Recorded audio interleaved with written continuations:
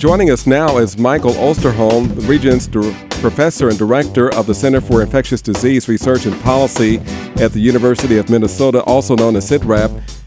Just in the last several days, people in the North community, people of color, have been receiving letters saying that the temperature a vaccine received was either too cold or too warm. Consult with your doctor. How does this impact? How serious is this? And will people have to go back and start the regimen of the COVID vaccine all over again, Dr. Osterholm? Well, good morning. First of all, thank you for having me again, Freddie. It's always good to be with you. It's our pleasure. The importance here of this letter is that we monitor very, very closely the temperatures of these vaccines to make sure that they stay fully potent, meaning that they are going to have as much power to develop the immune response in your body as possible. And if the temperature holding time actually gets too high, or in this case too high, then it's a problem in the fact that it could have lost some of its potency. And occasionally, just like everything that happens in supply chain management, whether it's groceries or anything else, sometimes it's not handled the way it was supposed to have been, but the system detects that and picks it up, which they did here. And so in that case, it doesn't mean that the vaccine you got isn't going to work, but that this is why it's important to talk to your clinician, your doctor, about, do I need to get an additional dose? And in some cases, I think that will be the case, where they will recommend let's just do this again and make sure that you get the full protection of the vaccine. So what happens in the case of those who've had the booster? Should a second booster be okay with the old? Yeah. Okay. Or do you go with the right? bivalent? So this won't be a problem in that the fact that given which of the shots were the ones that, and this has all been very recent. So in this sense, this is more a matter of the most recent booster dose. You just get one more, but that again will be left up to the doctor and to the individual seeking the information. This was not a widespread problem at all, but it's one that we just want to follow up on and make sure everybody gets full protection. Is this comment on the satellite clinics that have been set up to give people boosters, or is this a lesson to go to your doctor? Does this say anything about that? Yeah, well, in this case, your clinician, you can go to the site actually too. When it says go to your doctor, all of these sites are run under the authority of a doctor. Mm-hmm. So that, in a sense, that is what you want to do, is just make sure you check with the clinic where you got the vaccine, and they can give you the appropriate instructions in. Last week, you mentioned seeing spikes in COVID in Europe. Hospitalization and deaths were following.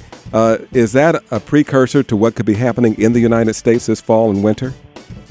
Well, Freddie, you and I have been chronicling this pandemic for a long time. We have. These wonderful discussions here with you. And, as you've heard me say time and time again, I don't know. When in the past, when we've seen increasing cases in Europe, that was, in most instances, a harbinger of things to come here. We do know we have these new subvariants that are much, much more likely to evade the immune protection, meaning it's not going to work as well from previous vaccine doses, as well as even having been previously infected itself, the immunity that occurs with that. And so we're in really what I guess I would say a wait-and-see attitude right now, where we hope that what happens here in this country is not a repeat of what we're seeing in Europe, but we don't know that. And as you've also heard me say many, many times, hope is not a strategy. Right. So that we are going to have to follow this carefully and let the public know what's happening. In some cases, they've seen over a 600% increase in hospitalizations in the United Kingdom, in England, in just the past week. With your work as an epidemiologist, you've seen different diseases all around the world. And I'm just interested in the human psyche. We see that restrictions have been relaxed across the country. People are not wearing masks as much. There are more people who have been vaccinated. What is it about the human psyche that people see these results, yet they're not taking the vaccine? It's an issue of where I think at this point people are tired. They think that the pandemic's over. And in their mind, that's all they need to do is justify that.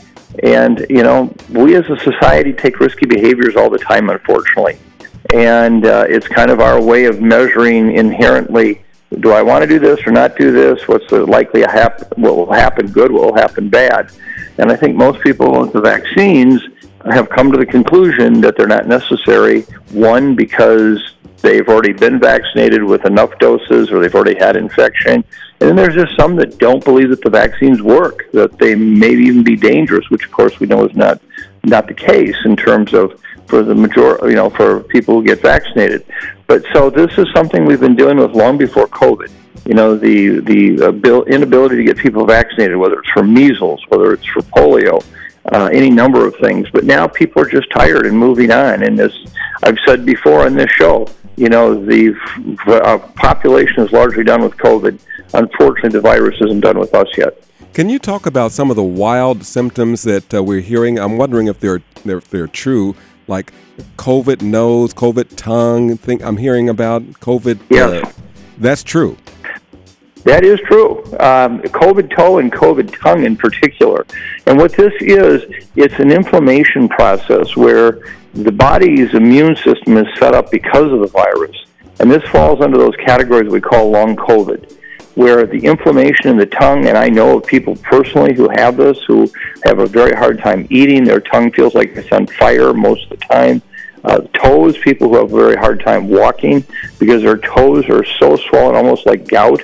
And again, it's part of this unchecked immune response that once the virus sets this up, it is prolonged in the body. So these are all part of the reasons why I don't want to get COVID or anyone else, not just because I don't want to get sick and potentially be hospitalized, but even for those who are not, the potential for long COVID is very, very real. And we estimate that up to 2 million people in this country right now have long COVID, or the symptoms thereof, which includes brain fog, extreme fatigue, the things like you just talked about, COVID tongue, COVID toes. This is a real challenge. So how long does it take for these symptoms to dissipate? How long is long COVID? Yeah, Freddie, we don't know. That's part of the problem. Is we've got research ongoing right now. We're trying to find therapies, drugs that may help, alleviate some of the symptoms of long COVID, but we just don't know. And this is one of, I think, of the long tails of COVID that are really going to cost us over time. It's estimated that anywhere from 1% to 2% of the workforce right now is not working at a time when workforces are so tight because they have long COVID. That's a huge issue. So we need to do much, much more in the way of helping support those with long COVID, finding out why they have it, what can we do about it to reduce the risk. This is a huge issue. We're talking with Dr. Michael Osterholm. Final question this morning. How long, in your opinion, do you think it'll take to render COVID to a manageable virus, something that a yearly vaccination or a once-in-a-lifetime vaccination will help to keep people safe? Well, I don't think this is going to continue to see these big mountain peaks of cases and then these valleys of cases, into the foreseeable future.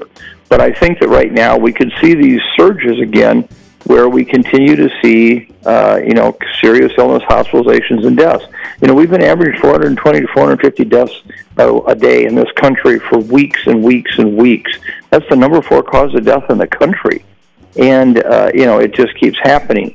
Now, we're not seeing 2,000, 3,000, 4,000 deaths a day. But, if somebody had said to you and me 3 years ago, we're going to have a brand new virus that would show up, and just on a routine day, it would be the number 4 cause of death in this country, it would probably not have been believed. And that's where we're at right now. So even that is a challenge. But how long this is going to last, I don't know. But again, I don't think we're going to see these big peaks of cases, as I said before, of serious illness, hospitalizations, and deaths. But this is still taking a heck of a toll on our population. We're only 1 week into fall, heading toward winter. What would be your final message, especially to our communities of color listening to our show this morning and listening to you, sir? Well, now's the time. Get fully vaccinated against COVID. It will help protect you against serious illness, hospitalizations, and deaths. It's not a perfect vaccine in that it will forever stop it from happening, but right now we know that you can reduce hospitalizations, serious illness, and deaths with vaccines. Get your flu shot. The flu virus is now just starting to circulate in this area. It's still very, very low levels, but that could change in a matter of weeks. And from the time you get your shot till you have good protection in of itself is several weeks. So you want to start thinking about getting your flu shot here now by mid to late October. And so I'd get both of those as soon as you possibly can. All right. Doctor, thanks so much for being with us again. Anytime. Good to talk to you. Thank you so much for having me. All right. It's our pleasure. Bye-bye.